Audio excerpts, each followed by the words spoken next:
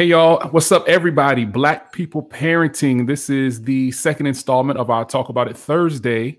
Also, I guess this will be the second episode of the Black People Parenting podcast. Of course, you know me, Showtime, Mr. Talk of the Town, depending on where you know me from. You might know me as Dion, but I'm also the founder and chief executive brain thought pattern maker behind Black People Parenting. Also the one who dumps out the trash and cleans the toilets. I do whatever they need me to do when it comes to Black People Parenting. But just here to talk about autism. April is Autism Acceptance Month.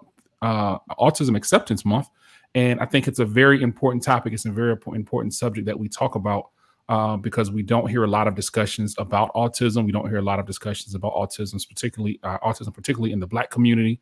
And just, you know, my story, I don't know if everyone knows, but last month, my youngest, who is 3 years old, was diagnosed with autism. So I thought it was especially important that we have a conversation about autism and about all things autism in color, like how we can look at autism in color and the importance of looking at autism through the lens of parents of color and children of color, and what we can do to be sure that we're getting everything that we need and we're getting all of the services that we need, and we're making sure that we are getting the funding that we need for programs. So I believe a lot of those things start on a grassroots level.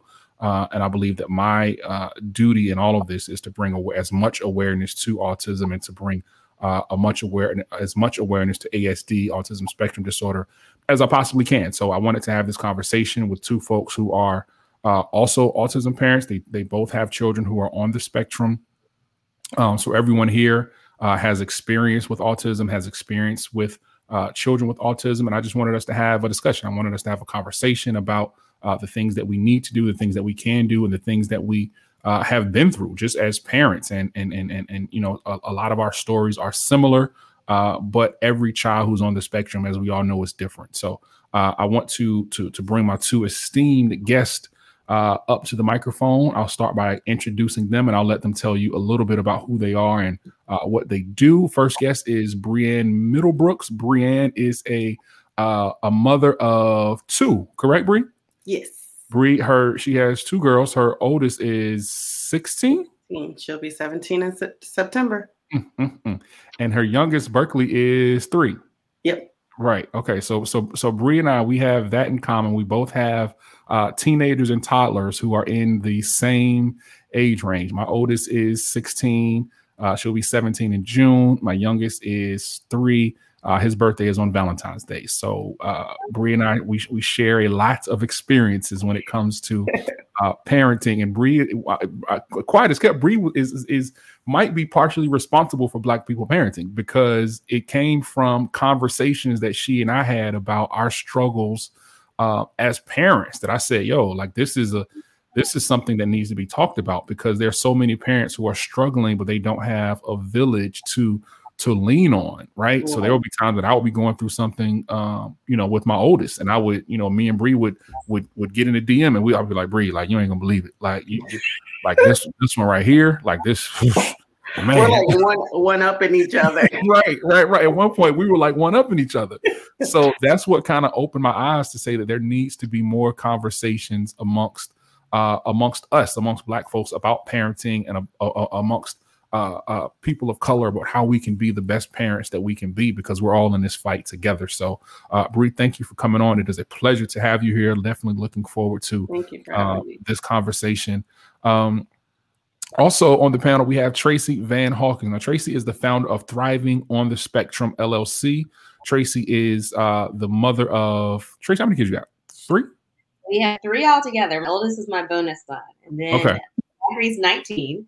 And then we have James Preston, who is 6, and Adam, who will be 5 next month or in 2 weeks. Okay.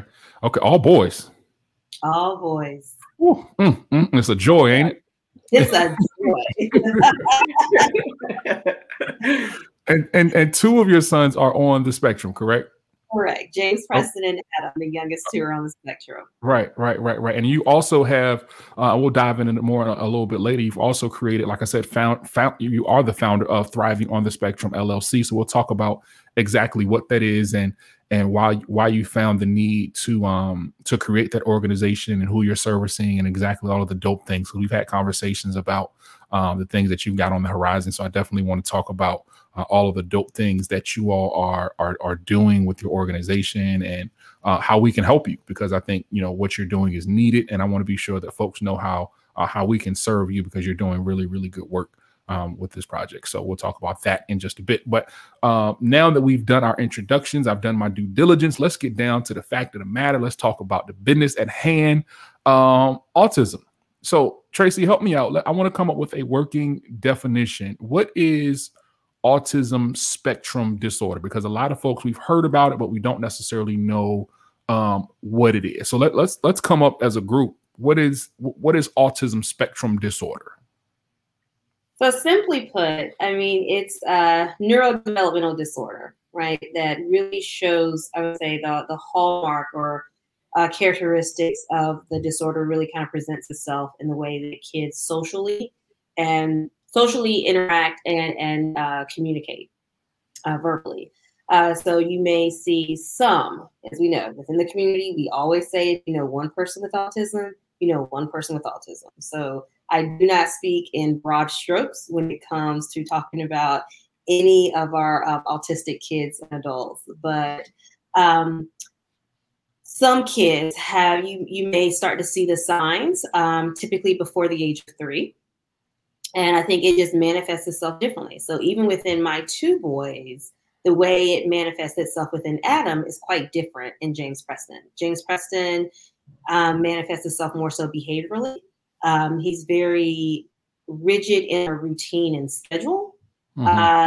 Adam, I would say it has a bit more of kind of like that classical presentation that, when I studied clinical psychology back in graduate school, that one page that they had about autism, that was kind of how in the beginning when Adam hit 16 months, I started really seeing that regression. And, he went 2 to 3 months without speaking. He would kind of say one word to give me enough hope and faith to kind of move on and keep going. And there'll be another 2 or 3 months before we would have another word. So kind of simply put, it's just, our kids and our adults and members within our artistic community are just wired differently. And it's not to say in a negative way or anything, because I think we all are, right? But we know that within our kids on the spectrum, there's just some challenges that present themselves a little differently. And there's a little more work that has to be done in really kind of helping our kids really grow and develop, right? For James Preston, he really had to be taught how to play. Every toy that would kind of be presented to him, it was a drum, right? He didn't really understand the fullness of play. But Adam, not so, not the case. He understood play and learned play, but he had really trouble verbally and then also interacting with peers. So simply put, that is what autism is.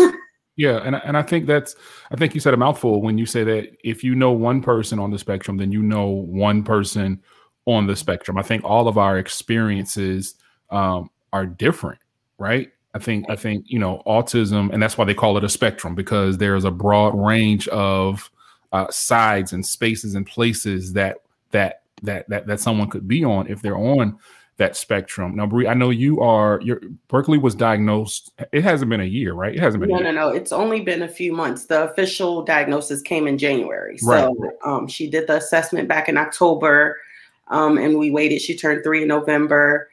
And, I grew up and I had a little cousin, and I'll never forget. I remember the first time I heard about autism was I was watching the Montel Williams show. Mm-hmm. And they had a kid and they were just explaining some of the characteristics of autistic kids. And I was like, I told my older cousin, I said, hey, I think my your son is autistic. Like, these are some of the things that he does. So she took him to the doctor, and we knew he didn't speak. And, he would do the stimming and stuff like that. So they did, officially diagnose him with autism. So I grew up having a younger cousin with autism. So, and I work in the medical field, so I've dealt with children that are autistic. So I was familiar with it. So when I noticed Berkeley started regressing right around like 18 months. She was saying words, and then I just noticed she wasn't saying as much. And then I was like, I really think, Berkeley has some characteristics. She was playing by herself. Now, me as a parent, I don't mind, you're not jumping on the couch, you're just playing and hanging out. But then I just noticed she would rather, and it would be a whole bunch of kids, but she would rather be off by herself. Mm-hmm. So, I started questioning it. I brought it to her pediatrician, and she was like, well, no, she makes great eye contact. I don't think she is. Let's just watch it. Wow. So I'm like, I don't, always the big thing that I tell parents, always go with your gut, listen to your gut. And that's what I did. And then we started getting some other, resources. And then we finally got the assessment done through the school district. And it's been, she goes to speech therapy now, and she goes to the school, the neighborhood school. And she's she's flourishing. It's been really good. Yeah. And there's so many things that I want to unpack just with that statement, right? Number one, and we'll talk about like the importance of advocating for our children. I want to talk about that a little bit later. So I want to put a pin in that and come back to how we can advocate for our children, because a lot of times people will tell us that we don't know what's going on. But like Bree said, you go with your gut. And people will tell you that you don't know what you know. And you're like, nah, I know my child. I know something's up. And I think that can be a deterrent for a lot of people to get the help and get the services that they need. So I want to talk about some statistics. So 1 in 54 children in the United States are living with autism spectrum disorder right now. And a lot of studies suggest that children should start being screened for autism between 24 and 36 months, right? Yet some studies suggest that on average, Black children don't get diagnosed until around they're about 5.5 years old. Why do you think, and Tracy, we'll start with you, why do you think that so many of us wait for so long to have our children tested for autism spectrum disorder? Well, I think there's a number of different variables, right? I can speak for myself and then just other parents I've spoken to. We don't see that many parents of color talking about it, right? So there are a lot of emotions really kind of wrapped up into a diagnosis of autism, right? You have the guilt, you have the shame, kind of denial that is associated with it all. You begin dragging your feet because you feel like other friends and family members kind of will quickly put the behaviors or characteristics to something else, right? For us, it was, we're their boys. And sometimes boys kind of go into the terrible twos a little sooner than girls, right? Or, it just takes boys a little longer to mature. Or, kids, they'll kind of pick up language on their own. And just as Bree was saying, the thing that I tell parents as well is trust your gut, because that's really going to be your North Star within this whole journey, right? So I think the more that we have our parents of color talking about autism and giving the statistics and encouraging parents to go and get their children diagnosed and assessed early, it just makes it all the better, right? We know that early intervention is key. The ability for these therapies, speech therapy, occupational therapy, and others to really start early and not late. We know that great strides, just as Bree was saying, her daughter is flourishing now, right? To be able to go in and really have that one-on-one working to, again, kind of get those wires going, to get the things going in their brain. Because we know kids develop at all, different times and on their own, but our kids need a little assistance in getting there. And it's okay, right? I also think that there's a lot of myths and misconceptions associated with the disorder, that it's easier to just not even have to go into all of that and just kind of put that on the back burner, stay in your denial, and keep putting it to everything else. Mm-hmm, yeah. Mm-hmm. I think another dynamic to it as well is trusting our providers. Sometimes I feel like we put too much trust into our providers. So, if they say, it's nothing, just don't worry about it. And then you're like, okay, well, the doctor knows best. I'm not a doctor, so I'm just going to go by what they're saying.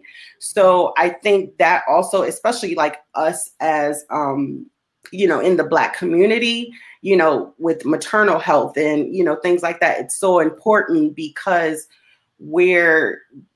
a lot of times we aren't believed, and so we could be telling people stuff and they're like, oh, she doesn't know what she's saying. She's just, I know, I've been this, I saw a page in my medical school book with this, and she doesn't fit this exact criteria. Mm-hmm. So I think that goes back to just always trusting yourself. If you feel like something's, something is off, always go with it. It'll never hurt to look into something. I've had a lot of people come to me, when I decided to come out and say Berkeley's autistic, they're like, I don't know if my kid is. I was like, well, always look into it. It'll never hurt. What it'll do, they'll just either say, yes, let's monitor it, or no, so I think that's a big part of it, is with providers, just trusting them a little too much. It's okay to question what they say. You should question what they say. Don't ever just, oh yeah, that's what they told me, so that's what I'm going by. No, do your research, question, what they have to say, and really, talk about it and communicate. It's super important. Yeah. And, just in recent years, I'm sorry, Tracy, go ahead. No, I was going to say, I think Bree brings up an excellent point. When you think about the accessibility to providers and where people are geographically and being able to get the necessary help and assessments. I had no idea there was such thing as a developmental pediatrician, right? Right. Going to our pediatrician, and she was very open and honest. She says, well, I don't think it is, but I have to be honest, like, we didn't really study autism in medical school. Like, we had like maybe one class and right. Screening, and if you pass the screening, you're good, right? And like you said, it was that gut, that feeling like a granola bar broke and my child just broke down for 20 minutes. Like, right. Is that okay? I don't know. So yeah, I think that's a great point. Another thing that I was going to say, I think it's important, and I realize that everyone doesn't have this luxury, but I think for me and my family, we are strong proponents of having Black service providers, right? So for me, I've made it a mission, even like for me personally, all of my service providers are Black women. Like, I don't want to go to anybody for any type of medical service. My dentist is Black, my PCP is Black, Macio's, my son's his pediatrician is Black.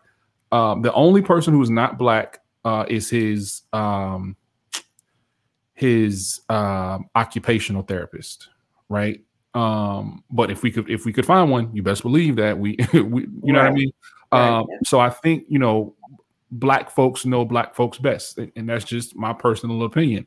And I think we have our best interests at heart. So I think we have to do as much as we can, like Bree said, to go with our gut, because there's so much out there where people will just brush you off.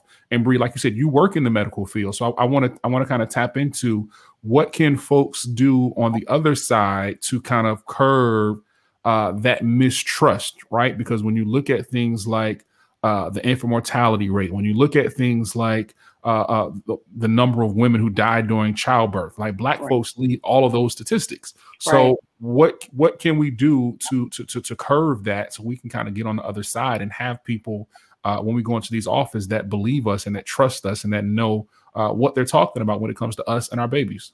I think what's most important is, do your research. So, and when you hear this information, the infant mortality rate, the maternal, importance, do more research. Don't just, if you see it on Instagram, just repost it and you're just like, wow, that's sad.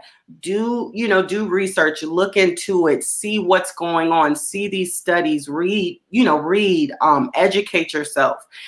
Because when you're not educated about whatever, that's room for anybody to come in and tell you anything. And they're going to do it. They're going to come up with whatever. And they're like, she'll believe me, and a lot of doctors, like, that's how they diagnose things. They do process of elimination. It's not, they're just like, oh, well, they have this, so it can't be this. That's how doctors diagnose. So I think just educating yourself is so important, educating your family.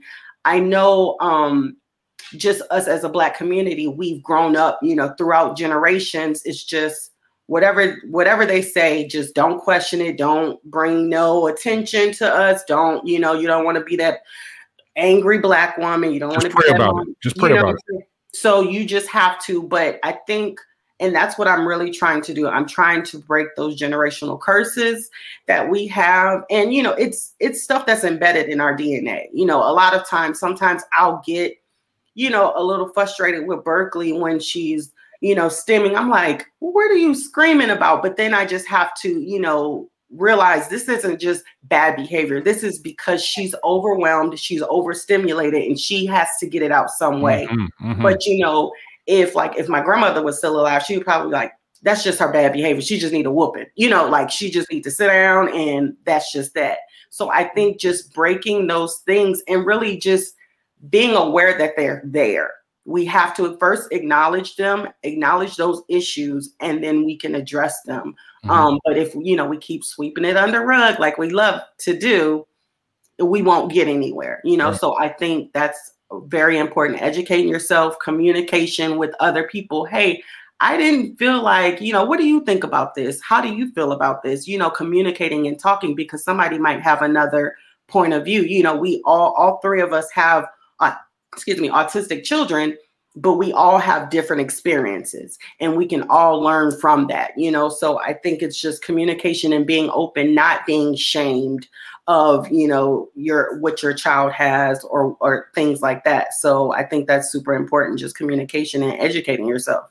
Yeah. Somebody in the comments said that their grandfather used to think any baby that cried had colic. That's not it. That's not the answer, Grandpa. Like, I love you and everything, but that ain't it. Like, there's some stuff going on. They did a study with grandparents, because they said, grandparents have like these old wives' tales, and you do this and do that, and they were like harming children because of the things that, I was taught that, so that's what I'm supposed to do. Just put some onions in his socks, he'll stop crying. Right. It's not good. It's not healthy. We gotta really do something. Some real work that needs to be done. Yeah. Right? So yeah. Black folks have come up with some crazy stuff. Some of it works though. Some of it works. Things like autism and other things is a little more. Right. Some stuff works, but some stuff you just like, come on now. Yeah. Like, come on. You put some garlic under my pillow and you think that's going to stop me from like, no, that's not it. That's not it. Right. Now, Bree, you and I, again, like I said, our journeys parallel a little bit. I think my son's screening came before Berkeley's, if I'm not mistaken. I think we went through the screening process a little bit sooner. So I want to talk a little bit about our journey with getting Maceo finally diagnosed. Like you said, at 18 months, we noticed that he had started to regress a little bit. Like there were words that he would say. I think Maceo's first words was the dog's name. And he would say the dog's name faithfully. And he would just call her name, like wake up in the morning, roll over in the bed, call her. And I'm thinking like, all right, well, he rocking and rolling. Right. But then all of a sudden, like he just went back and he wouldn't say her name. Like he wouldn't say anything. So finally at about 18 months, we went to his pediatrician. I think it might've been his 18-month checkup. And we said, hey, like we have some concerns. There's some concerns about his speech. We don't feel like he is speaking as fluently as he should be. We don't feel like he is up to speed. And his pediatrician was right on it. And she was like, well, I can't, we can't diagnose anything right now, but let's go ahead and get him screened. Let me set you up with the people who do a free screening. They'll screen him for free. They'll come out to your home, and those folks came out and they did an assessment. And when they did the assessment, for us, it was an eye opener because there were certain areas, his expressive and his receptive communication, where he was so delayed, right? Yeah. Where he was at 18 months, I think he might have been at he might have had like the communication skills of an 8 or 9 month old. But it was very, very far behind. And it was like, wow. Yeah. But those are things that you don't know if you don't go through the steps of getting your children screened. But a lot of us, we're so scared of what the results are going to be, or we just say, oh, they're going to grow out of it. Or like Tracy said, it's just boys going to be boys. So Tracy, I want to ask you, what do you think are some of the issues that can be caused when we wait too late to have our children screened? Well, we are kind of extending that gap, right, between our kids of color and their counterparts, right? Mm-hmm. So we know that our counterparts are starting early, right? We know that they're getting their kids screened 12 months. Go ahead and start those interventions. And the way it was put to me by one of my dear mentors from graduate school, actually, he says, every day that you delay having your son screened is another day you're delaying in his future development. And I thought, oh, shoot. Hey, whoa, that resonated with me, right? It's nothing profound. I mean, we know that the time and where I was emotionally and still kind of thinking all about, my emotions, what this was going to mean for his future. Meanwhile, I'm not even thinking about him. I'm not even letting child I prayed and begged for that was born after 3 miscarriages. I was like, he is never going to want for anything. Here he is now, wanting for needing that assistance and support. So I just think that we just put our kids further behind. And we know that we're our kids. I mean, compared to, again, their counterparts, I mean, in education and reading and math and all that science, we can't afford for one more thing to keep our kids behind. Yeah. And I think what you said is very important, because that stigma that comes with it it's literally crippling us, and it's literally setting our young people behind, because we're so afraid of what people might say about us, or what people might think about us, or how they might feel about us. But we have to realize that it's once you have that child, or once you conceive that child, it's no longer about you. It's about what that child needs, and getting them every single thing they need to be healthy, happy, and whole, and also making sure that they have everything they need to help them succeed in life. And I think a lot of us, we get so caught up in the label. And that was one thing about us. Like, we didn't care about the label. Like, I don't care what you call it. You could call it Jiminy Crickets. Right. What does my boy need? Right. Like, I don't care. I don't care. You know what I mean? Right. So we never, ever got caught up in that label. Once, he started receiving services, and he started going to therapy and all of those things. It was like, all right, cool. Like, if it's autism, then that's what it is. But what are we going to do on our end just to be sure that he has everything that he needs? And I think a lot of us, we fall short of that, because we are so concerned about what the neighbors are going to say, or what mom and them are going to say. Even our family. Mainly it's our family. Because they're just like, oh, he fine. He bad. It'll go away. And then we worry. It's but I'm to the point, like, I'm a mama bear. If Berkeley is, we trying to potty train, but she's not potty trained. But I have that's a word from the Lord right there. I have some older aunties. Oh, she's still in that pull up. Yes, she is. And say something. So I don't play that. So you also have to stand up. I tell my wife this, like, when Berkeley got diagnosed, it's nothing to stress about. It's going to be a stressful journey for sure, but Berkeley is first and foremost. That's our priority. We are her advocate. Like, I was like, so whatever we feel, what makes Berkeley happy and what's good for her, then that's that. Everything else and whoever else can fall to the wayside. So that's just that, so you have to be strong and, understand it's going to take some thick skin, because people are going to have, something to say, even if, Berkeley was this perfect kid and speaking 6 languages at 2 and, been potty trained since 9 months. Somebody would have something to say about something. But you just have to know, like, look, as long as my kid is happy and healthy, I could care less what you have to say, So you just have to stand strong in your views and your opinions. And it's not an easy journey. Again, everybody's journey is different. So I want you all to talk about, and I'm going to go back to something somebody said in the comments. But I want you all to talk about what your individual journey was like, and what part your village played in that journey, and in the journey leading up to the diagnosis, right? Because, for a lot of us, we speculate, we think, we don't know, There's some sleepless nights involved. There's some tossing and turning. So I want to talk about what your journey was like and what your village was like leading up to it, but then also what was your village like after the diagnosis? So Tracy, let's start with you on that one. Yeah, so I would say the emotions I had leading up was definitely the fear, the guilt, the shame. Did I do this to my child, right? I didn't want Zach or anyone to know, for us to share. I didn't want Zach to share with anyone. I didn't want anyone to know. I just wanted to be like our family secret, right? Because I was on my own journey of acceptance and understanding. At the same point, we started seeing the signs within Adam, and I was thinking, there is no way on earth that I can do this, God. Like, I remember praying to be like, I think you have the wrong Tracy. I'm Tracy with the EY. Like, wait a minute, you told the Lord that? Like, I think you got the wrong Tracy. Like, hold on, Lord. Hold on. Check it. Spell check, Lord. Like, this is a lot. And then it was just one of those things where he was like, "No, I got the right boy. You good?" Right. Like, move. No, it's you. That's you, bro. With the EY. And yeah. The one with the glasses. The one with the glasses. You said what now?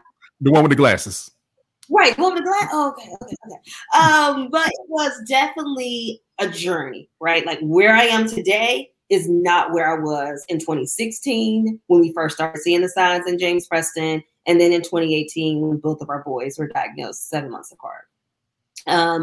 But again, God's grace and the support of my village, having girlfriends that they couldn't understand, they couldn't relate, but they would listen, right? Having family, as much as I love my parents, my father still has his dose of denial.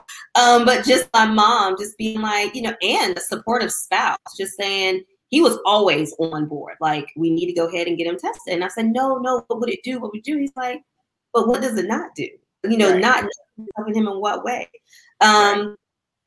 So it definitely, I would say my journey has been quite bad, right? And I think about what both of my boys deal with on a daily basis doesn't even compare to what my journey has been, right? I am merely a parent supporting them on their path, and not really understanding what it's like every day to wake up in a society that isn't really fit for them, right? That isn't really thinking of their needs 24/7 and making sure they have what they need, the resources, the support to really get them from beginning to the end of their day, right? And it's really just taking things one day at a time. I think early on they thought James Preston, he's going to test off the spectrum. And I remember holding to that, right? It was like, we're good. I was very naive. I'm thinking 6 months max, we're off this spectrum, right? And it was, every time, if he was growing, he was developing, it seemed to be another setback, right? Those regressions are real, right? Like, you're making such great progress. Like, wow, he had his language explosion. He was, fluent in words. My baby was putting sentences together finally. And then you hit that brick wall where, it's a new environment. It's a new schedule. It's a new routine. I've got to readjust. What was working for me 2 and 3 ain't working for me. Like, it ain't working. So just constantly realizing, like we've already said, it is a marathon. It is not a sprint. Mm-hmm. The way we have to view autism is just that. Like, I don't think we can get caught up in the, high functioning, mid functioning, low functioning. Your child's on the spectrum. Every day will present a different opportunity for them to grow and further develop, and it is what it is. Yep. Yeah. I would say, it's funny because how Tracy was, I was kind of the exact opposite. I was like, I know my cousin was autistic. I got this. I know about stimming. No worries. But then after that diagnosis, and then I'm like, we got to go to speech therapy twice a week. Then she got to go to school. Then we got to do this at home. Then we have to, her eating, like that's a big part of it is her food. Like, we now have to find food therapy and things like that. And then I was like, at first I was just like, this is going to be in the park. But then I'm just like, okay, I need to slow down. This is going to take some time, so sometimes it is hard. There's days I'm like, okay, we got to go to speech therapy. It's raining, it's traffic. But then I think, I know this is going to help Berkeley. Just this one visit, it really helps her. She's made a lot of progress. She's excited to go. Now she's, I never thought that Berkeley was going to get on the bus. Berkeley, every time that bus pulls up, yay, bus.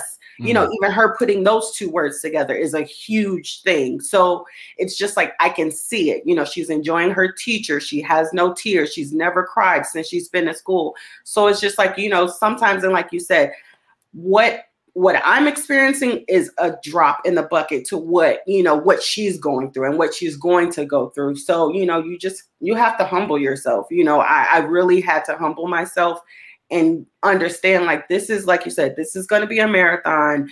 But I think that's where, family comes in, friends, your spouse. It's just, you need that. I call everybody my tribe. I needed that tribe. There's going to be some times where I got an appointment. Hey, can you pick up Berkeley from the bus? And, and with a lot of autistic kids, they need routine, they need schedule. And it feels good for, Berkeley. She trusts this person. She knows this person. So she's going to go with them, stuff like that. So you have to, find some type of community. You have to find your tribe, because it's a lot to do by yourself, like single moms. And, I can't imagine, doing this by myself, because it's hard work. So you have to, even if it's strangers, you have to find your community and really rely on them, because you're going to need them, even just how they approach your child.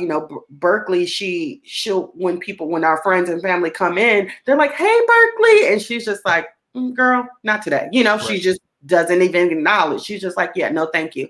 But they know Berkeley doesn't mean anything by it. Like they're doing their own research. They're looking into things. So they understand, okay, I know, Berkeley is not going to be like the kid, hey, I'm so happy to see you. But they know, like, Berkeley does little things to where they know that's her little thing of love. If she says bye, if she says hi, or if she brings you a bag of chips to open, that means she loved you. You know what I'm saying? So you just learn their love language, So I think family and friends are super important.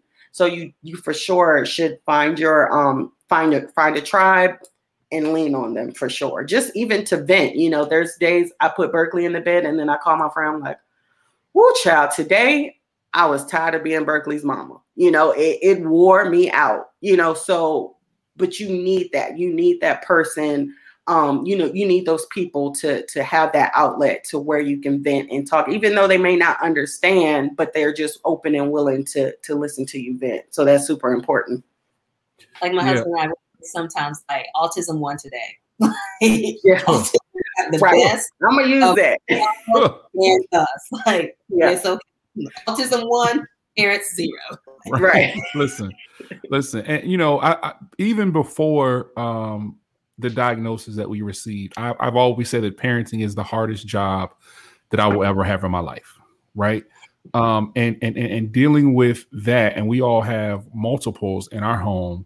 And dealing with, each child individually and meeting the other child's needs also, right? So for Bree and I, it's like we're doing everything that we can do on this end to be sure that our toddler who has autism is completely in a space where they are, have everything they need, that they're fine. But all the way over here is this team.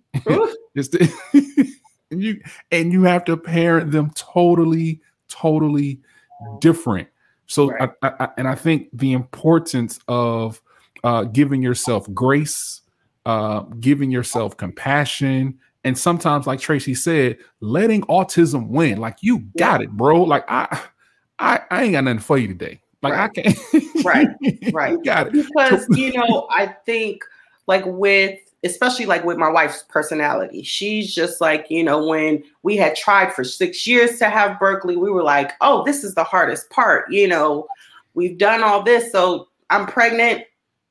we're smooth sailing from here. So my wife was just like, oh, I'm going to feed her all organic things, and she's not going to know what candy is. And, you know, she had this routine down that she was going to go. And then Berkeley came and she was like, girl, give me a bag of Doritos and a Snicker I'm bar. only eating chicken nuggets. So I don't know what to tell you, you know, so I think you're not giving anything that you're not needing. You know, Berkeley, we needed Berkeley. We needed that. Just, we have to let go, because Berkeley, as much as we try to kind of put her in this box, like, okay, Berkeley, go this way. Berkeley, like, yeah, I'm going the opposite way, you know? So I think it just teaches you, you know, life is too short to stress about something like potty training, you know, like I'm not losing sleep because she's still in a pull-up.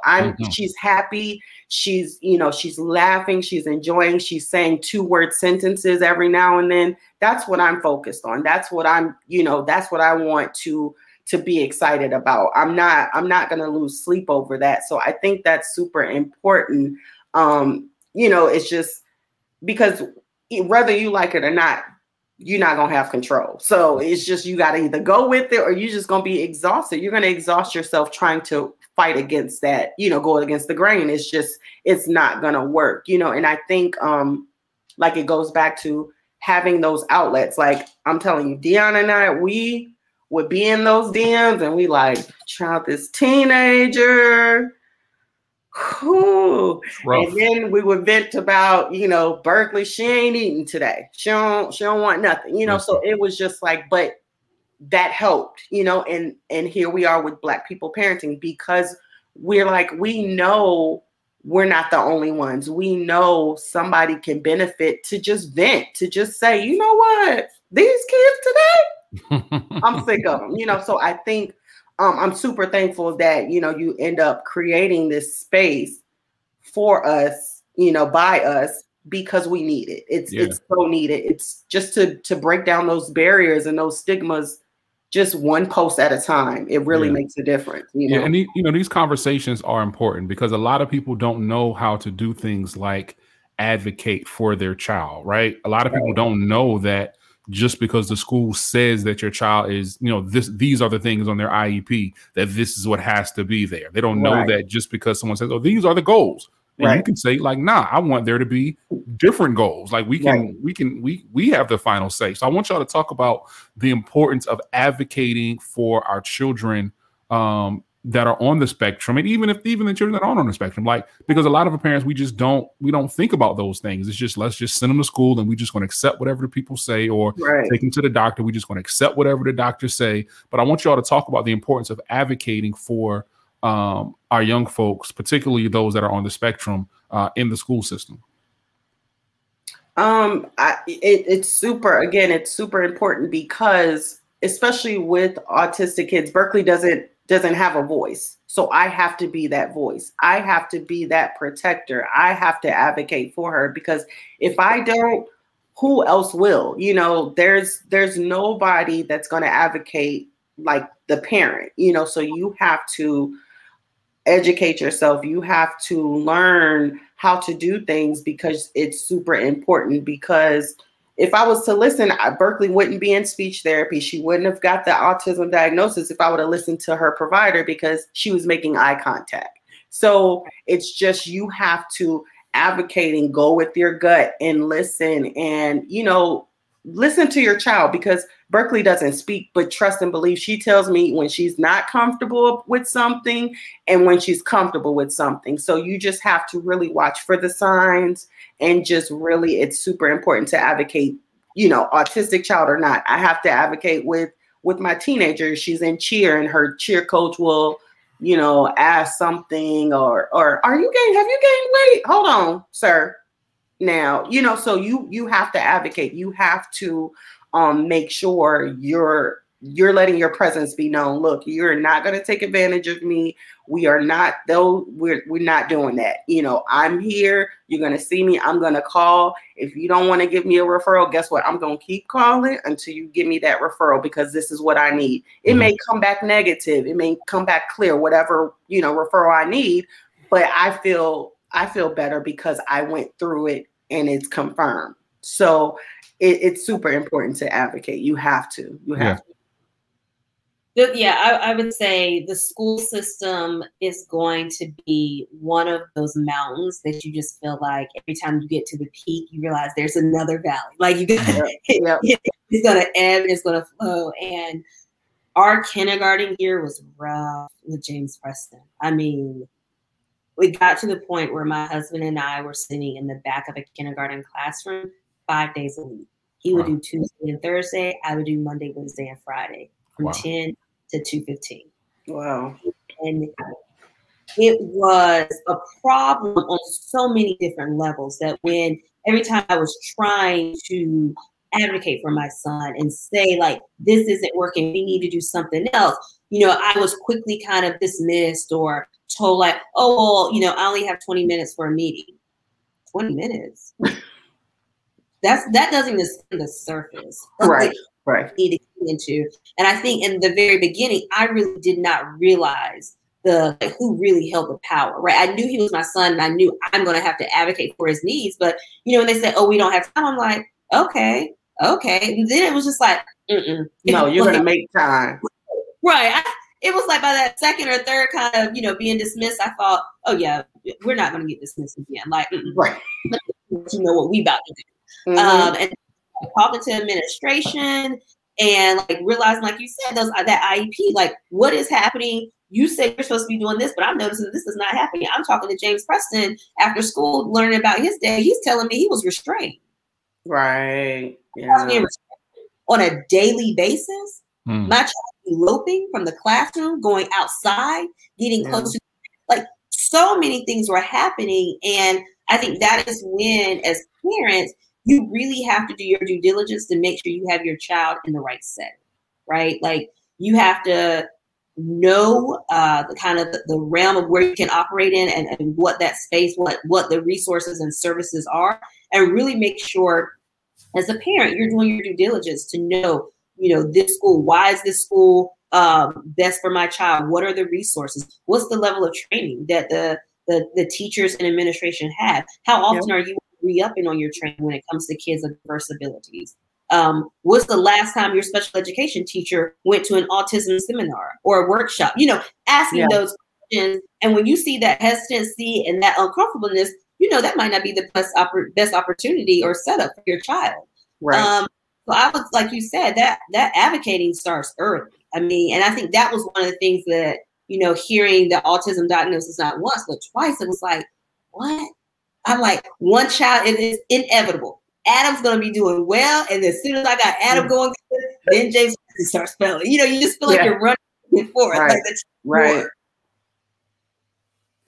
Yeah. Advocating for me it's so important because from a father's perspective, right? I'm so used to getting sideways looks with my teenager going into her school and people looking at me different because they're not used to a father coming in and saying like, what's up? What we doing? Like, what we doing? Okay, teacher, let me email you real quick to find out to make sure you're doing everything you need to do and to make sure that you're on point. So from a father's perspective, it's totally different because they don't expect me to even have any type of engagement in the school, right? But little do they know when this one gets to kindergarten and beyond, if I gotta turn that thing inside out, I'm gonna have to turn that thing inside out, right? But help me to help you. How we gonna do this? Right, what we doing? Like you can go out through the window, or you can go down the steps. Either way, we gonna get to where we need to go. So let me help you. So, it's important. But I think one thing that I've noticed is that COVID has made it a little bit difficult for us to, and Bree, you and I were talking about this earlier. It's made it a little bit difficult for, particularly when you have kids that have therapies that they have to attend or services and things like that. How have you all managed to kind of fill the gaps that have been created by COVID? Because, even if it's something as small as like being able to go out and play at a park, you know what I mean? Like before COVID hit, Mason and I would go out to the park every Friday. And that was our thing. We would have, father and son Friday. That was our thing. COVID came, shut all of that down. That means he didn't have any interactions with any kids his age. He was going to a little gym where they did tumbling activities and things like that every weekend. That was ended. So it's just like everything once COVID hit, shut down. And I, Bree, like I said, I think this had a lot to do with some of that regression that I started seeing in him. Right. But how have you all handled kind of filling those gaps that have been caused by COVID? We've been super lucky. Berkeley started daycare during COVID. She started last March. And so there was a lot of things in place that we didn't miss as far as that. Because I was set on, I knew Berkeley was not going to do good with virtual, like speech therapy and things like that. I knew that just wasn't going to hold her attention. So, Texas is wide open. Texas, like, they don't care. So that's another story for another day. But that helped us because we were able to take her in person. So, they still have different restrictions and things in place. Like when she was going to daycare, we weren't able to go into the school. Like we would just have to drop her off at the door. So that kind of made us nervous because we're like, what these teachers doing? How are they interacting once they take them into the daycare? But, we kind of have to let go and trust. And, Berkeley did very well. We take her to speech therapy and, she has to wear a mask. They wash their hands and things like that. And I think it's honestly helped because at first I wasn't putting too much pressure on her wearing her mask and stuff, but now she has to wear it for the bus and things like that. So now she's, in the habit of wearing her mask, which is super important and things like that. So I didn't see any difference because we were still able to go in person and she goes twice a week, but it's in person. So we've been lucky as far as that because I know virtual is just not going to work for her. So, we were super lucky to be able to still do in-person visits and therapies and things like that. So, Tracy, what about y'all? So for us, it was sad when it hit because Adam was right there on the cusp, but he had just started doing those 4 to 5 word sentences. And I was like, oh my God, we're there. And then COVID hit and his OT and speech went to virtual. And I felt like I was doing more work than him just to try to see Yes. But like appointments, and I said, we're done. Can't do this. This is more work on me. He's not getting anything out of it. It is irritating him and it is frustrating him. Yeah. We'll put a pin on that. But fortunately, we were able to still hold on to ABA therapy. And we just had to come up with really strict kind of routines and for our home and for providers to come into our home. So thankfully, his OT and his speech had to be put on hold for about, I would say, 4 to 5 months. But he was still able to have some consistency within his therapy through ABA. So he was still receiving that 3 to 4 hours a day. And she would weave in some of his speech goals because, even during those 1 to 2 sessions that we did have, I made sure to go ahead and get all the goals. What are we working on? How are what are the ways that we can transition into the home and, and kind of loop this into the therapy he is receiving. Can you break but down? I was very thankful that. Tracy, you were going in and out. I'm sorry. Go ahead. What was the last thing you said? No, go ahead. No, I was just going to ask you for in layman's terms, for those that don't know, because if I was someone who wasn't a parent of a child who had been diagnosed with autism, I wouldn't know what OT was. I wouldn't know what ABA therapy was. Can you break down the types of therapy? Just, the main types of therapy. Bree mentioned food therapy earlier, which I honestly didn't know was a thing. But let's kind of unpack the types of therapy that there are. For those who might need to hear about that. Yeah, and I would say Bree as well as Dion. Let's just kind of round robin. I can take occupational therapy. So occupational therapy, OT, is what has been helpful for both of my boys in helping them to regulate their emotions. So learn strategies to help them when they're feeling overstimulated, help them identify the emotion and then pair that strategy that they need to kind of get through their day. So I would say the way his occupational therapists help us to understand it is just really to help the child function in their environment, right? So, if James Preston or Adam were having challenges with food or feeding or trying new foods, we can incorporate that into their OT program. Also, they work on their fine motor skills, helping James Preston and Adam make sure that they're holding the crayon, I wouldn't say correctly, right, but in a way that's comforting to them that they're still able to write within their age range. Those are some of the things. We were working on kind of putting together a potty training routine, but kind of like Bree was saying, I threw potty training to the wind. And as soon as I finally threw it to the wind, that's when, they took off on their own and was like, okay, I don't want to wear pull-up anymore. Yeah. I want to, they say, big boy underwear. So, really kind of throwing that. But they really, OT has been very essential for James Preston and Adam when it comes to just really, especially James Preston, regulating those emotions. Understanding his emotions and the strategies he needs. And really the resources that he needs to kind of get through his day. So we know that James Preston needs that visual schedule, and he needs, Adam needs that routine to be the same every day. So really making sure those resources are in place to make sure he has his visual schedule, to make sure the teachers understand the importance of, you can't go to the water fountain 3 different ways in one day. Like Adam needs to take the exact same route to the water fountain and the exact same route back, right? That level of routine kind of brings that calmness within. The other therapy that my boys get, speech therapy, of course, helping them with their expressive and receptive language, their ability to respond and recall things throughout their day, and their fluency, right? Being able to pair those words together.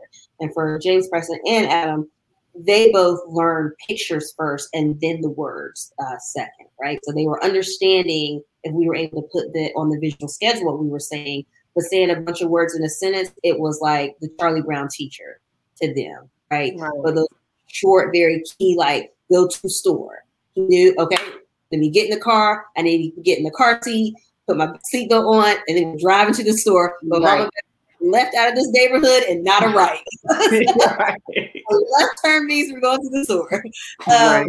Did ABA therapy, applied behavioral analysis. And I would say this is the therapy that seems to have a lot of kind of, everyone has an opinion about it. Yeah. And I would say for therapy, just like any other kind of therapy that you would do for yourself or any other kid, you have to find the provider as well as the discipline that fits best for your family. Right. So for us, we do not see autism as something that is that you can cure. Right. We don't think it's a cure for autism. We see it really as a lifelong disorder. They may test off the spectrum one day, but if they don't, it doesn't change anything. Right. And ABA therapy has been one of the form of therapies to really help Adam kind of go through his routine and understand what he needs. Kind of taking the skills that he's learning from, I would say, really occupational therapy and speech therapy, a combination, and incorporating that into his day and social environment, right? So where a lot of the therapies are kind of within a private setting, his OT and his speech, ABA is able, they have a little more flexibility in going into the schools, if your school allows, the school and home, and really kind of allow that child to kind of pull together their strategies and kind of put them in their social environment, if you will. Yeah. And like for me, I won't say I'm completely on the other side as far as ABA therapy, but I am hesitant. Like Berkeley does not do ABA therapy. And I've just, again, doing research on my own, like I have to find what's best for Berkeley.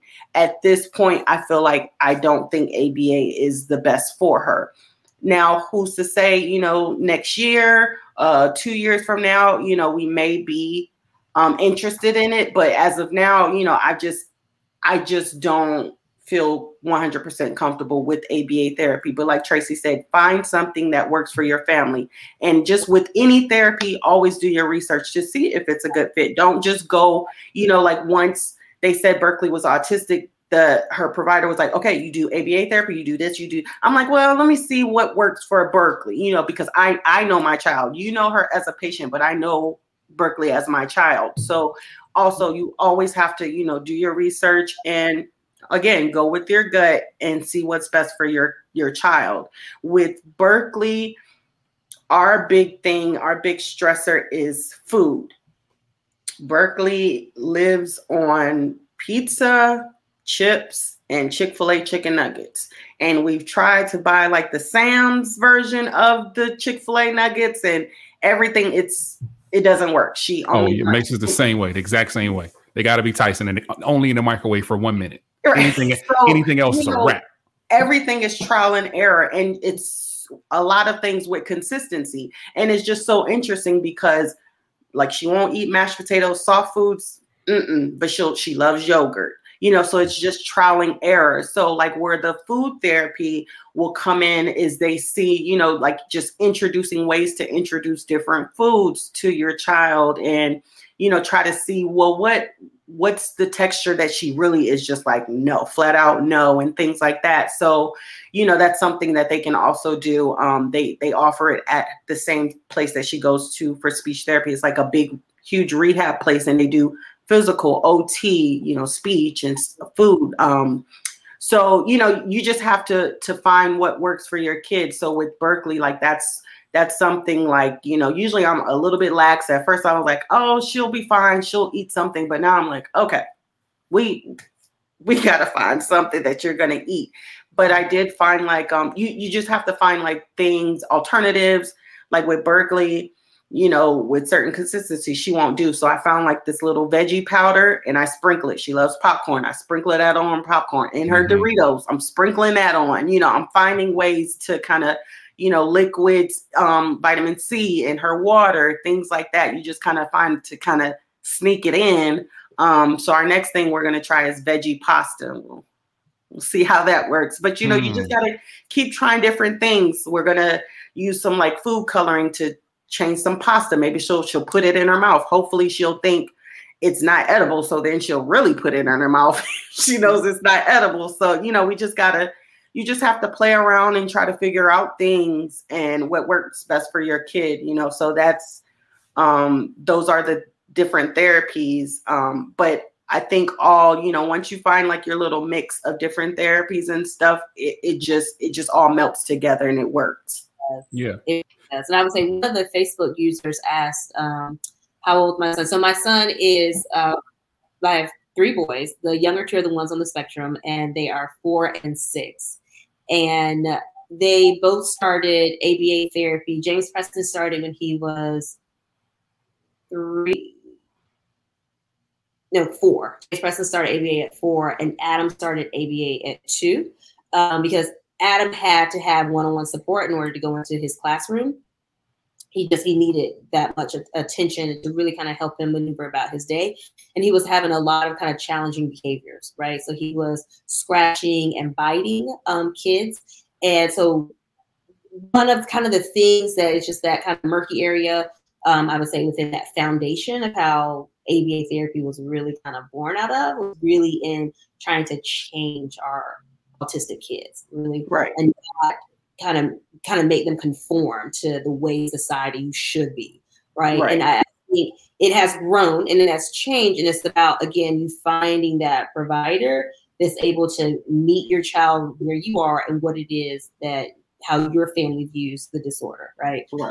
So we knew that we needed assistance in helping Adam kind of stop scratching and biting. And it was getting really bad he was doing it to James Preston more than what he was doing to even the kids. Right, yeah. And James Preston had a really hard time. He was hitting himself in the very beginning, right around 18 months. And so like ABA helped to change that behavior and finding other strategies that were, healthier strategies for them, right? And not really focus kind of trying to change who they are, because I think, the autism is really what helps to describe them and what makes them so unique and special, right? So we never wanted to change that about them, but it was just diverting that energy. Right.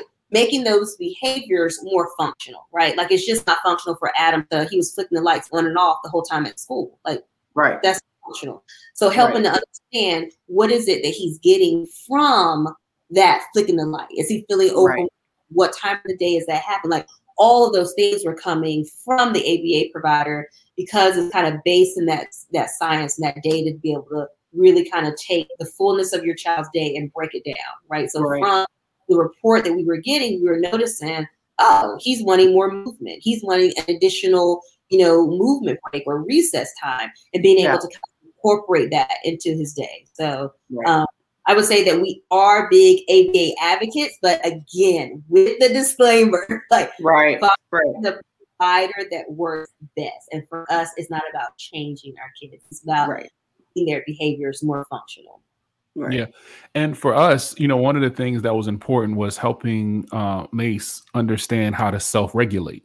So when he begins, when he starts going to school, he'll know how to kind of control those urges, right? So one of the things that we started doing through his occupational therapy, we got him a trampoline because, he would spin around all of the time, right? He would just like spin around in circles. I mean, he was just like a spinning top. Like he would just spinning. So his OT therapist told us like, okay, well, maybe we need to do some other things to help him kind of satisfy those urges. So we got him a small trampoline, an indoor trampoline where he just, if I see him spinning or if he gets upset even, it's like, okay, Mace, let's jump.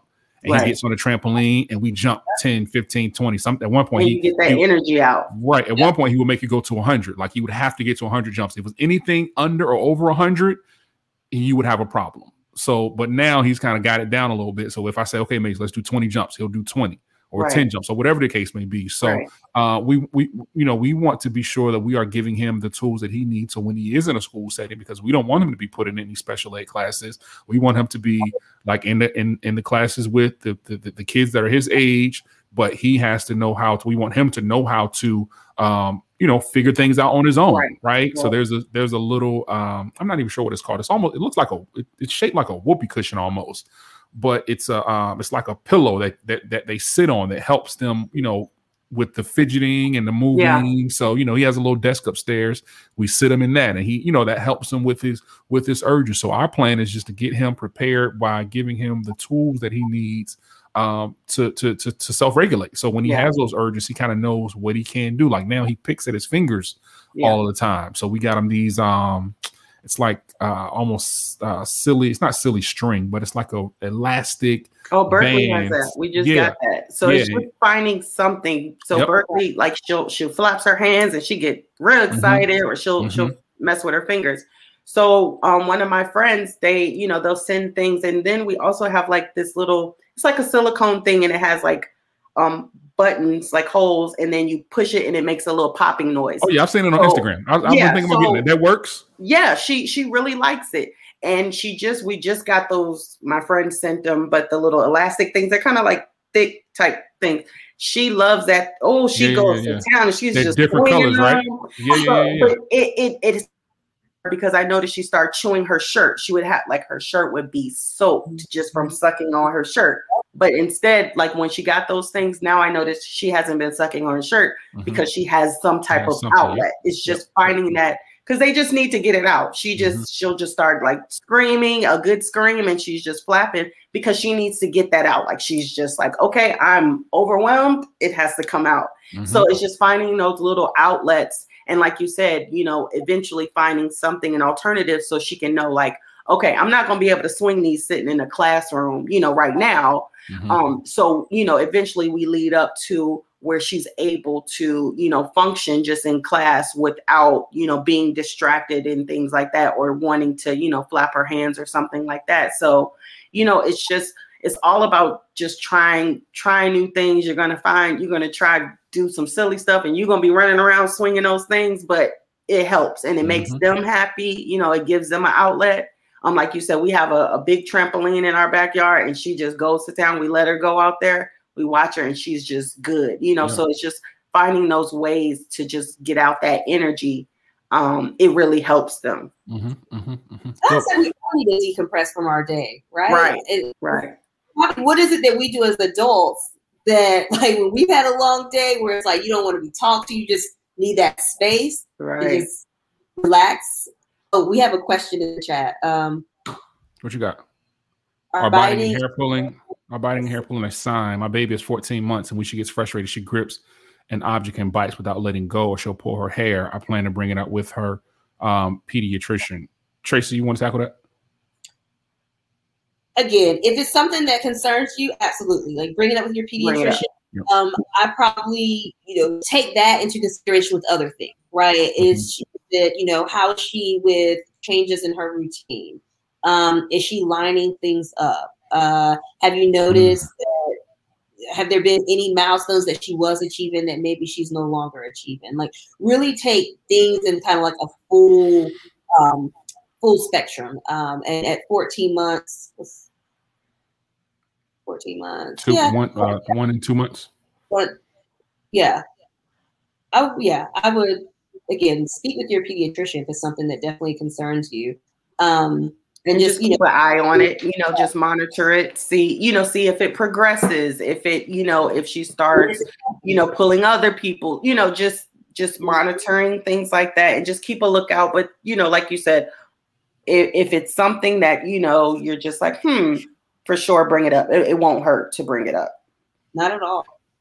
What's important that I think that all parents should do if they have concerns about their child and about their child being on the spectrum, don't get too consumed with looking up things on the internet. Oh, please don't do Dr. Google. Please. please. Let me tell you, because your child will end up having gout. They will have every disorder in the world. Heart surgery tomorrow. Just from WebMD. With the mattress, I was Googling autism signs. Yes.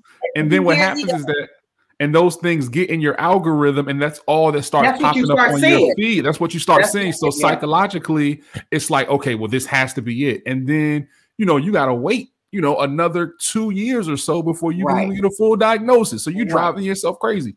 I did that one time. One time I had some concerns when Mace was fairly young, and something popped up on YouTube, and I ended up watching the video, and it was just 10 signs your child has autism. I'm like, man, like he's doing that. Right. Like, oh snap, he do that too. Right. Not thinking that like he's only 6 months old. Like, what are you talking about? Like, what are we doing? Right. Oh my God, my kid's breathing. They have autism. It's just like, come on. We have to get off Google. We have to not rely on Dr. Google. Yeah, we got to. Who is the devil? We got Google, because Google gonna have you thinking, oh Lord, I got stage 4 cancer. Yeah, I got diabetes. I got to get my leg amputated all in one day. No, we got to get off of that. You can't do it. So I just a note to anybody who's watching this. That's a good little tip. Yeah, man. Because I tell you, I had a sleepless night, and I tossed and turned that one night, and I was like, man, what if? Right. But it's just these things, like, and you start seeing, and these things just start coming up. Like even right now, like once I started posting this video or posting about that we're having this talk, every ad that I see on Facebook is about something relating to autism. Yeah. Right. There was a video that I was going to watch before we did this. It was a 37-minute conversation that somebody had about, it just popped up in my sponsored feed. So, you start looking for these things, and they start to play a role on you psychologically. And Tracy, you touched on something. You touched on self-care. So I want to ask y'all, as parents who have children on the spectrum, how was that diagnosis impacted you psychologically? And what are some things that you can do for self-care? I think Bree said it when it's like, find your tribe. Like you have to find that village, get off the internet. All the things that I did not do in the beginning, but I realize now. I thought I could do it all by myself. I didn't want anyone to know. It was just me and my babies, and we were going to get through this. And that was the worst possible kind of perspective to have when it comes to something like this, because it takes the village. Mommy guilt is also the devil. And whenever you feel like, oh my God, I just need a break, then I always say, the grace, the patience, and the love that we want the world to show our babies, it starts with us showing it to ourselves first. Mm-hmm. That's true. Like we have to give ourselves that grace and understand that what we're going through, other parents will try to kind of normalize it so they can try to relate, right? Like, oh, my child melts down too. It's like, really? Right. Did your meltdown last for 40 minutes? And was it because, like, again, the will of our broke, like whatever, something that is seen as small for us is really big for them, right? And it's having that. But I would say really giving yourself that time, and don't compare your with someone else's. Like I would see other parents like, oh my God, she's a proud autism mom. I can't even say the word autism. I'm still stuck at saying, he has sensory processing disorder. Right, right, autism. Right. Don't my child. And it was like, you can't compare yourself. You can't compare your child's journey. You are your own person. Your child is your own person. Really put that, when you are starting to pull the services together for your child, that is when you also need to be pulling services together for yourself. Just to kind of get you through the highs and the lows, because it is a roller coaster. And my husband tell me, like, why are you giving that person the ticket? Like, you have the power to give them the ticket to get on the ride or to not get on the ride. And I'm like, you're right. You are exactly. Yeah, you can't, like you said, for sure. That's another thing. Do not compare yourself and your child to the next person, because I mean, it's easy. Shoot, there's been times where I'm just like, why I can't be Kim Kardashian? I got this nice fancy plane and I just want to go to, places, and I just want to party with Beyonce and stuff like that. But you can't get wrapped up in that. So especially you can't do that with your children. You have your child for a reason. This is your child.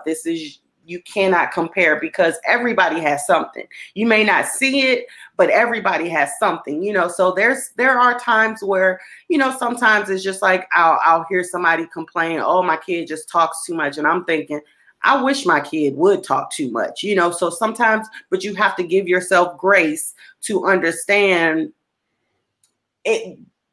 I can't even give that energy, because once that's like a black hole, you can really dive deep and compare, like, oh, my kid not doing this and my kid not doing that, so it's just like you said, give yourself grace and love and understand, like, you are doing the best you can. Nobody's perfect. Parent guilt is real, but and sometimes there's going to be days where, like, man, I feel like I could have did some more, or I should have did another flashcard with Berkeley or something like that. But just be like, what, I'll do it tomorrow, or whatever.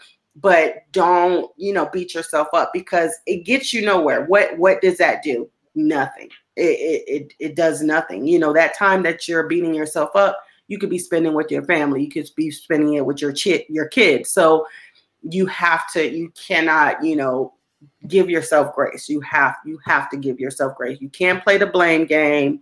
This is where we're at, and this is what we got to do. So, like, let's make it happen, So that's super important. And I think it's important. I would also say, don't chase what people are doing for their kids. Right. Like, if this other family is doing a different diet or a special diet, and, oh my God, my child's talking or something, like, don't go down that path, because that is their child, and you don't even know what that child started, how they started out, right? Like, just stay in your lane and in your journey.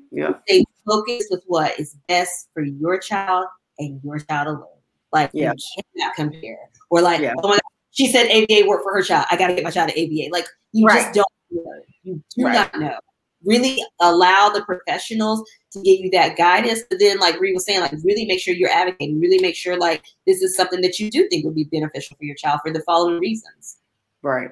Yeah. And I think you have to be sure that you are emotionally available for your children, right? You have to be sure that in the midst of everything that's going on, because this is tough, and it can be stressful. It can be tiring. It's a lot.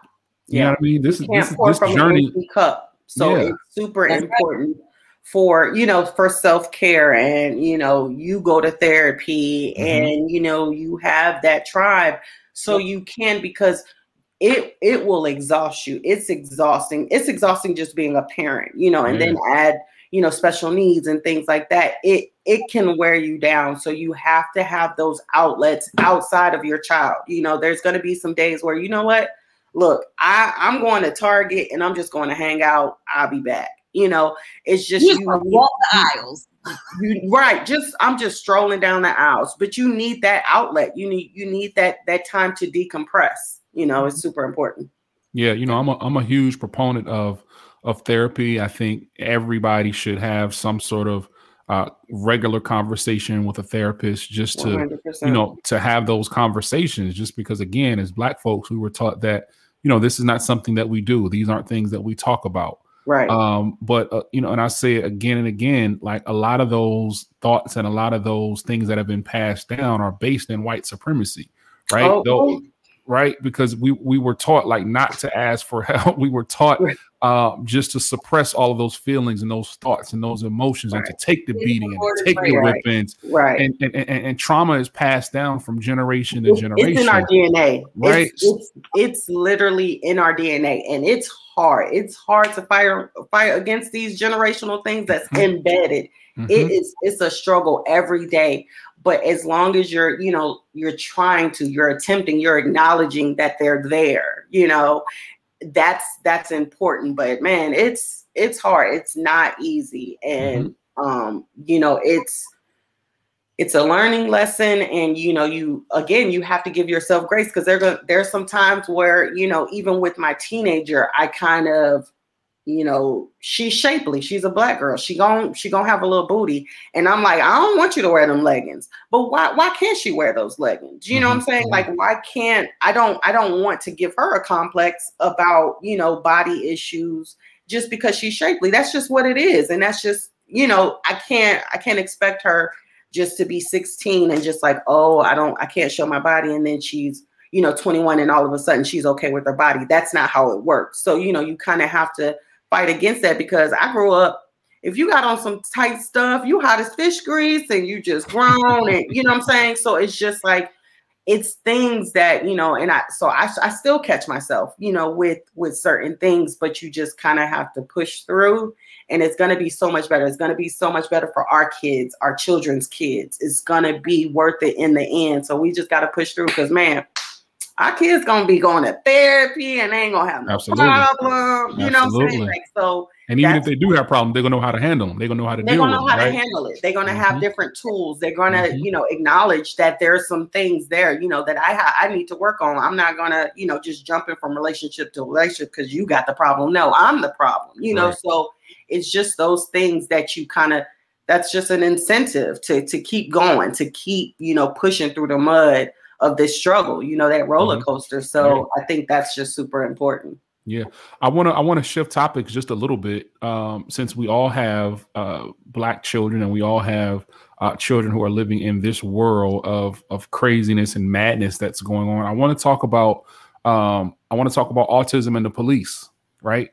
Do either of you have any plans on, I guess, again, every parent wants to protect their child, but I think when you have kids that are on the spectrum, my eyes are open now that you have to protect them a little bit differently, right? Right. Now, once your kids are able to do things like drive and hang out with their friends, have you all thought about? Because honestly, I hadn't thought about that until we were getting ready for this conversation. Have you all thought about what plans are going to be put in place for how to protect your children from encounters with the police, right? Because we just saw that there was a young man who was he? I can't remember if he was beaten up or if he was shot by a police officer who had autism. The young man had autism. There's a story in Virginia where the young man went to prison. He was sentenced to 10 years for I believe it was a car accident. The governor ended up giving him an early pardon.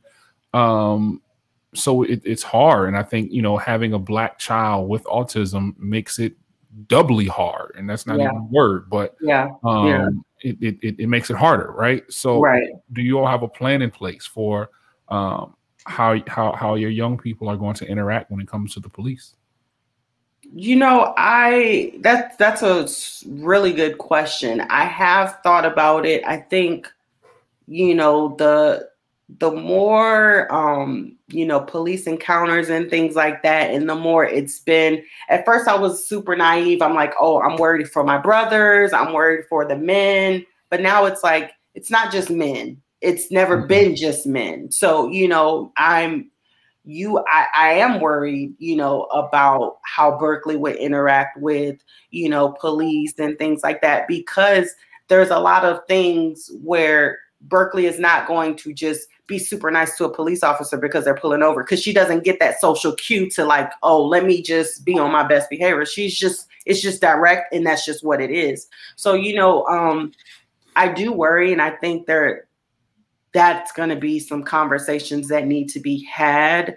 And I do talk to my daughter about it, especially my teenager, because, before we lived in the Bay Area, we lived in a very nice city. Steph Curry lived there, and, it was all white kids, and they would ask her, did you like fried chicken? Do you eat fried chicken and watermelon and things like that? So there was super important conversations that we had to have about race and about police. And because, they got in trouble. She got in trouble one time. She's going to kill me. But they got in trouble one time.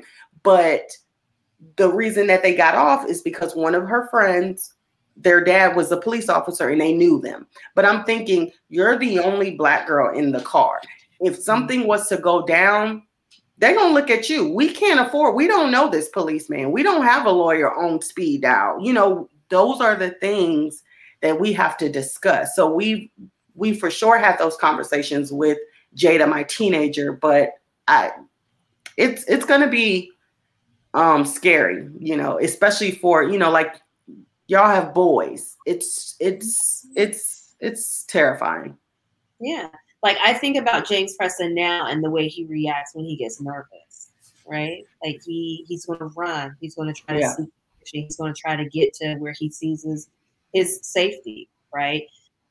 I think as parents, we have to educate our kids, right, on helping them with those challenges, but also we have to make sure that we are interfacing with the police. And I know Color of Autism, they have this incredible program where they're really trying to bring the community and the police department together and doing these trainings, kind of autism education trainings, and really making sure they're connecting with kids of diverse needs and abilities.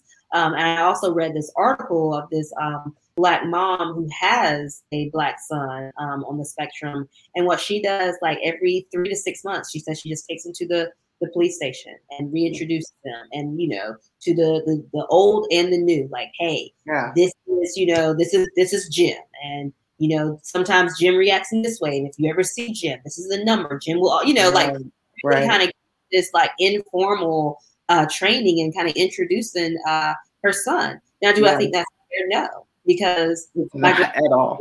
Carolina, who has a little boy on the spectrum, she doesn't have to do that, right? Like. But, those are the things that as moms of color and parents of color, we have to think about, right? Like, is that something that I'm going to do? Probably when James Preston is in middle school, probably so, right? It's one of those things where you have those emotions of it's just not fair, right? Like, why do I? But then that, as a parent and knowing the needs of our kids, this is essential. Right. Yeah.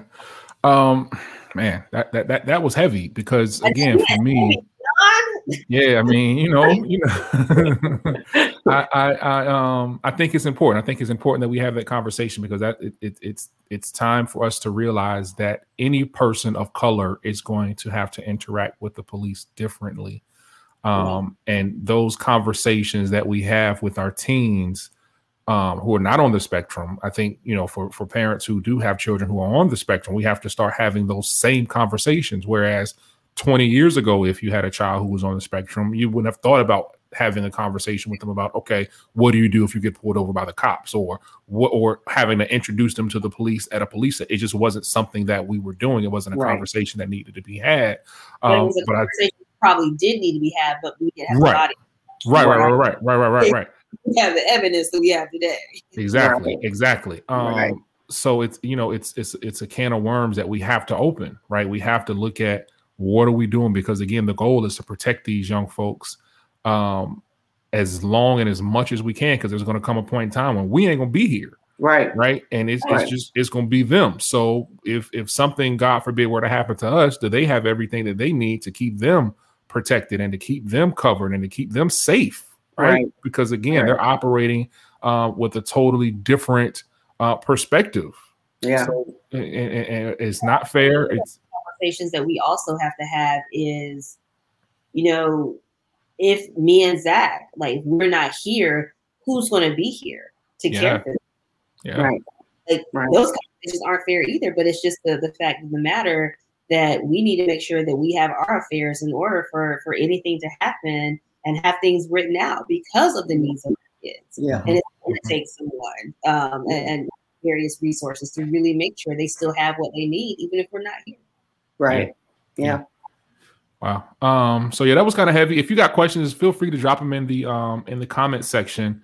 I definitely want to be sure everyone's questions get answered about this topic. We're talking about autism within the African-American community. Since April is Autism Acceptance Month, what do you guys think that society can do to be more accepting of folks with autism? I think just acknowledging that it's there, just acknowledging, these people exist, acknowledging that, I don't want Berkeley to ever feel like she has to blend in or something like that. Like, I want you to forever know, like, this, I am Berkeley and this is who I am. And that's just that. So I want her to be confident, but that also takes educating your children, educating, letting your kids know, hey, Berkeley may not talk, or, so she just letting them know there's different types of children, all different types of kids. Sometimes there's kids that's 8 that don't talk, but there's other ways that you can communicate. You don't have to just look at them like they just some crazy person, you know what I'm saying? So, and I think it's just super important, us as parents, because the kids aren't being educated because the parents aren't. So you need to educate yourself, and just be welcoming, be open to learning about Berkeley. I don't want Berkeley to fit in. I want you to fit into her world. I want you to understand how she works, understand and educate yourself, on certain triggers that an autistic kid may have, and be mindful of that, things like that. Just being aware and educating yourself. I think that's super important. Tracy, what about you? I would say we have to do more than just April, right? I think autism awareness and acceptance is 365. And as much as I love April and how we have our shows and we get featured in our magazines and publications, like, we need to do more, especially within our Black community and our communities of color. We need to show more of the diversity of the spectrum. We need to make sure that our families feel informed, that they feel supported in their journey. That they have the right information that they need to make the right decision that's best for their child and their family. So that's what I would say. Like, let's carry the momentum from April into May, into June. Like, what can we do in July for autism? What are the ways that we can educate the community in the fall? Like, that's how I really see autism, more than just April, but really, again, 12 months a year, right? 365 days. Right.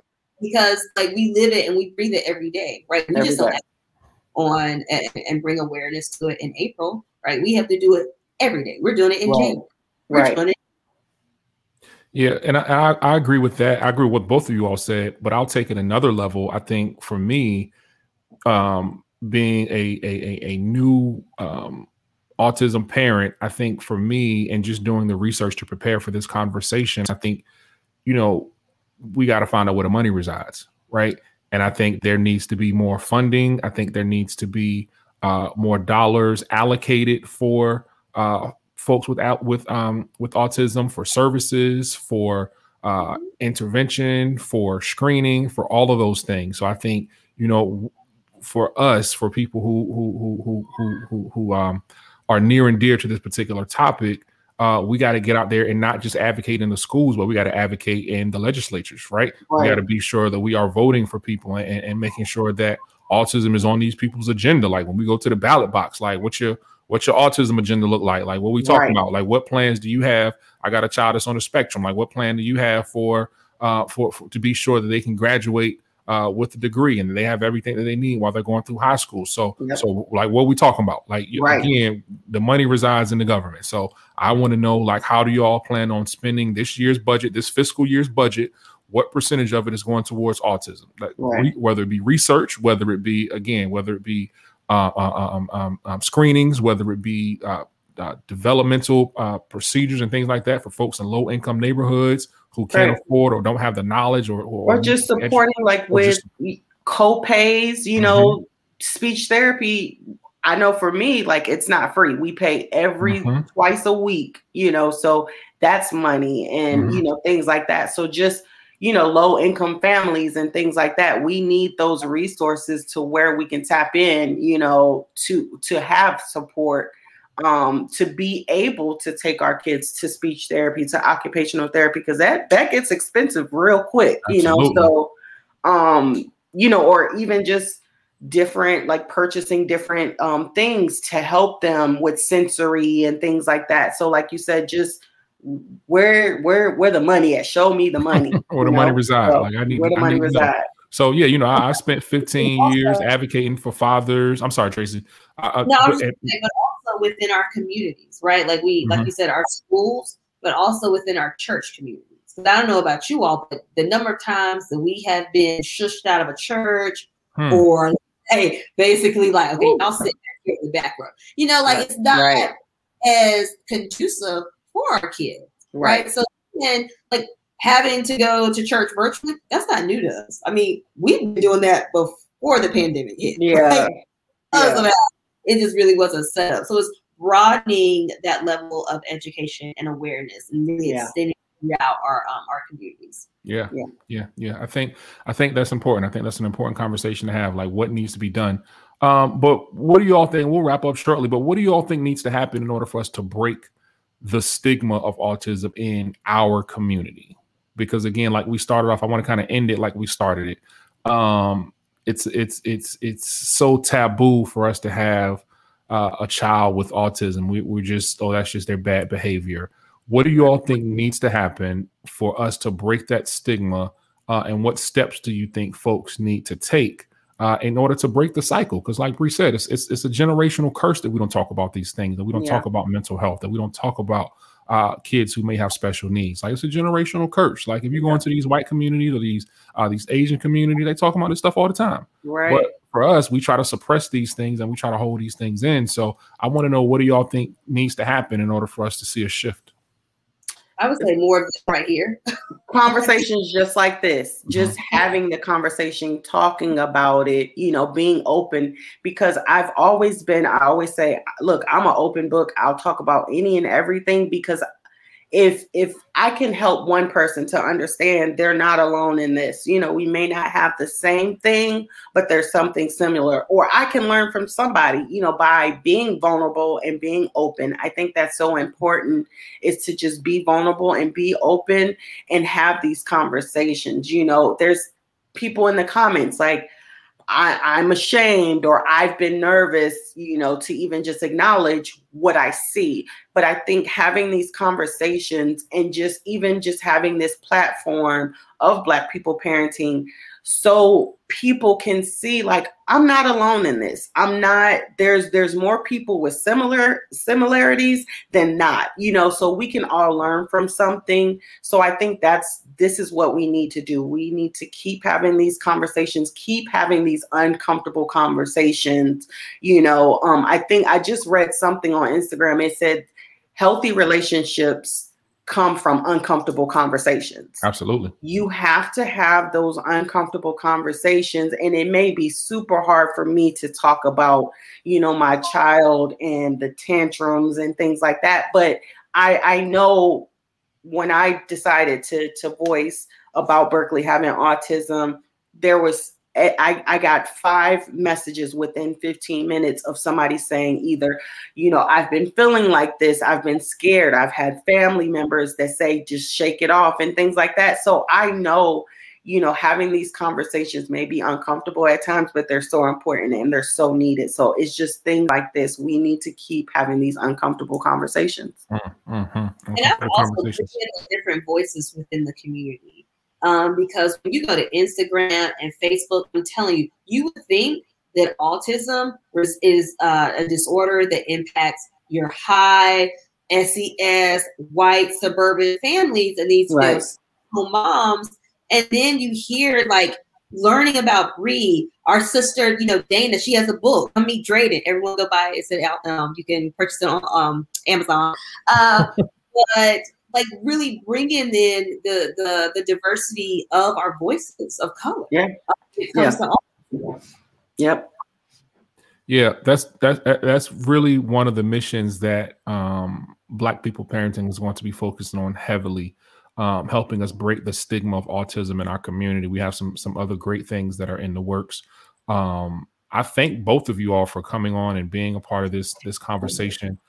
Tracy, I want to talk to you about Thriving on the Spectrum.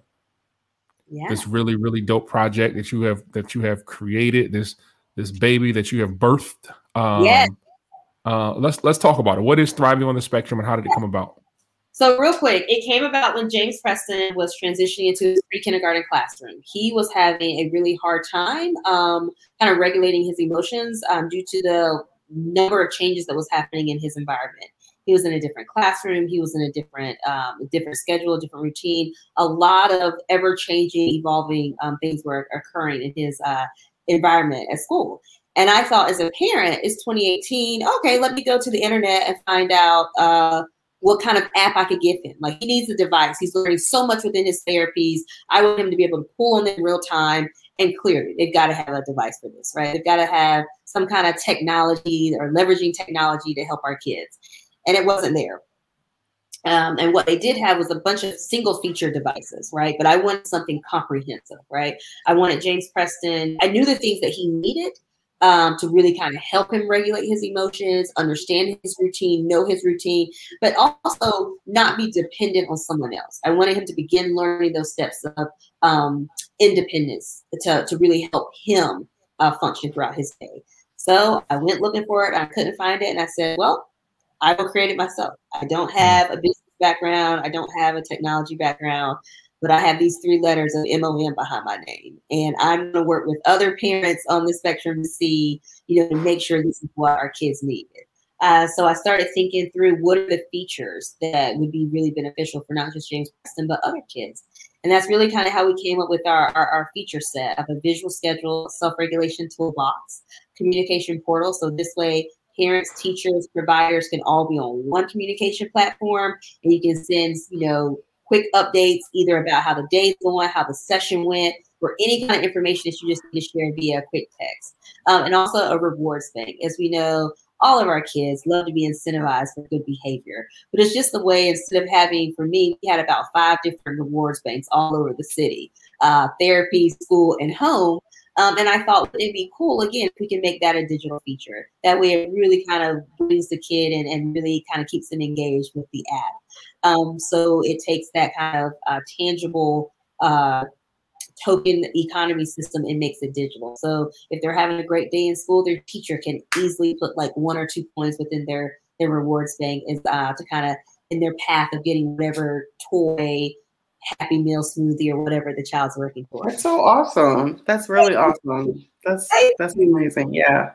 So we have our beta, the first 2 features is what we're going to launch this year for our kind of for phase 1 of the app, and it'll be the visual schedule and the self-regulation toolkit.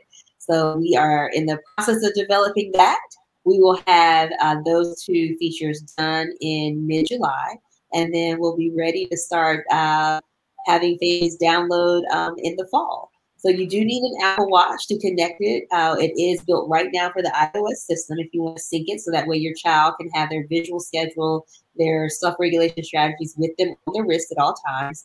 And then once we kind of have the success with this first version of the iOS platform, we'll then transition into Android. But we also have a monthly newsletter that we provide to our families that provides kind of snackable, if you will, content, easy, digestible tips and strategies to help families and kids as they're navigating their way on the spectrum. And for folks who want to get, come on, Tracy. For folks who want to get that newsletter, how can they reach you, and how can they just stay up to date with everything that's going on with Thriving on the Spectrum? Visit our website, which is www.thrivingonthespectrum.org. and click the button that says join the community, put your email address in, and you will start getting our newsletters. And that's really how you will stay up to date to all the latest and greatest things that's happening with the app, and get tips on promos that we have upcoming for our app. Dope. We're going to close out. Anything that you all would like to say before we wrap up this really, really dope conversation? I've got some closing words, but I'll let the ladies go first. I just want to say, thanks again, Dion, for just having this platform. And then also thanks to everyone that, joined in and listened and watched and gave input. And, there was somebody, I can't see who it is, to just say all Facebook users, but one of my friends was just like, they're listening in because they're part of my tribe.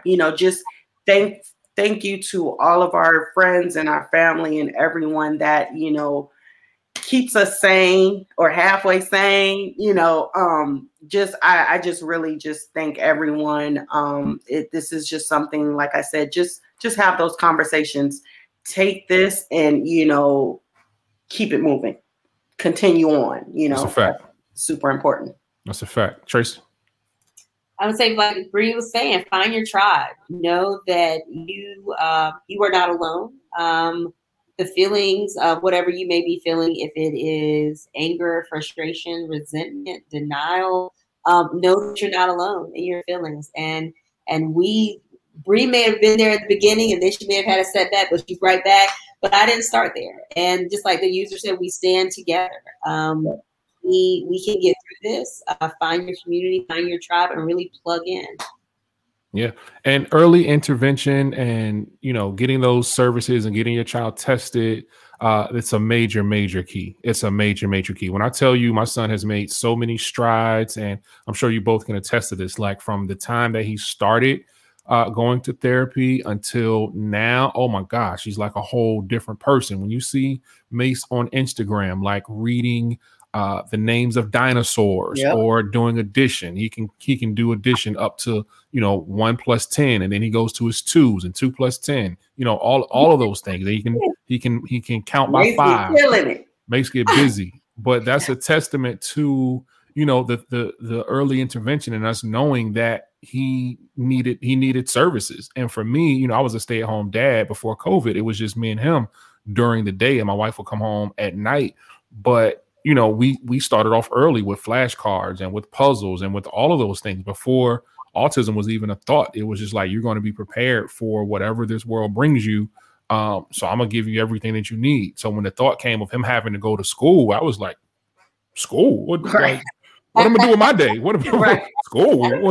What do you mean? No. That's me. Like you here with me, like during the day. So that's something that I'm coming to grips with now, because as school starts in the fall, we're going to have to decide whether he's going to continue going to virtual school or if we're going to put him in physical school. So I'm kind of like, what am I doing with my partner? Like that's my partner. Like we hang tight during the day. What am I do the whole day to myself? I don't know what to do. So early intervention is key. So if you think you think something's going on with your child, go with your gut. Like Bree said earlier, go with your gut, advocate for your child, and just know that you know what's best for your young person, and just make sure that you're giving them everything that they need. Thank you, ladies, for being a part of this awesome conversation. Thank you for having us. This is going to go up on the Black People Parenting YouTube page. Subscribe to the YouTube page. We only had 2 subscribers as of yesterday. I think as of today, we might have 15. So subscribe to the YouTube page, show us some love on the YouTube page. And also at some point, this will be up as a part of the Black People Parenting podcast. So you'll be able to download the podcast on Apple Podcasts, on Stitcher, on Google Play, and all of that good stuff. So subscribe to us there. And just show us a whole lot of love. Invite some people into the group. We're going to have more conversations like this because it's needed. It's important. And like Tracy said, it's not going to be a conversation that just begins and ends in the month of April. This is something that's going to be ongoing, and we're going to be sure that we continue to fight the good fight for these babies. All right. All right. With that being said, thank y'all. We will check y'all on the next episode of Talk About It Thursday. Oh, shout out to my admin. Shout out to the admins of the Black People Parenting Group. I always got to show them love because they are the ones that hold this whole thing together. Without them, I would be nowhere. So shout out to Samantha and Tiffany. They are the admins. Samantha is the head of security, and Tiffany is the director of data. So they make sure all of those departments get taken care of inside of the Black People Parenting Group. So, all right, y'all. We'll holler at y'all next time. Peace. Bye.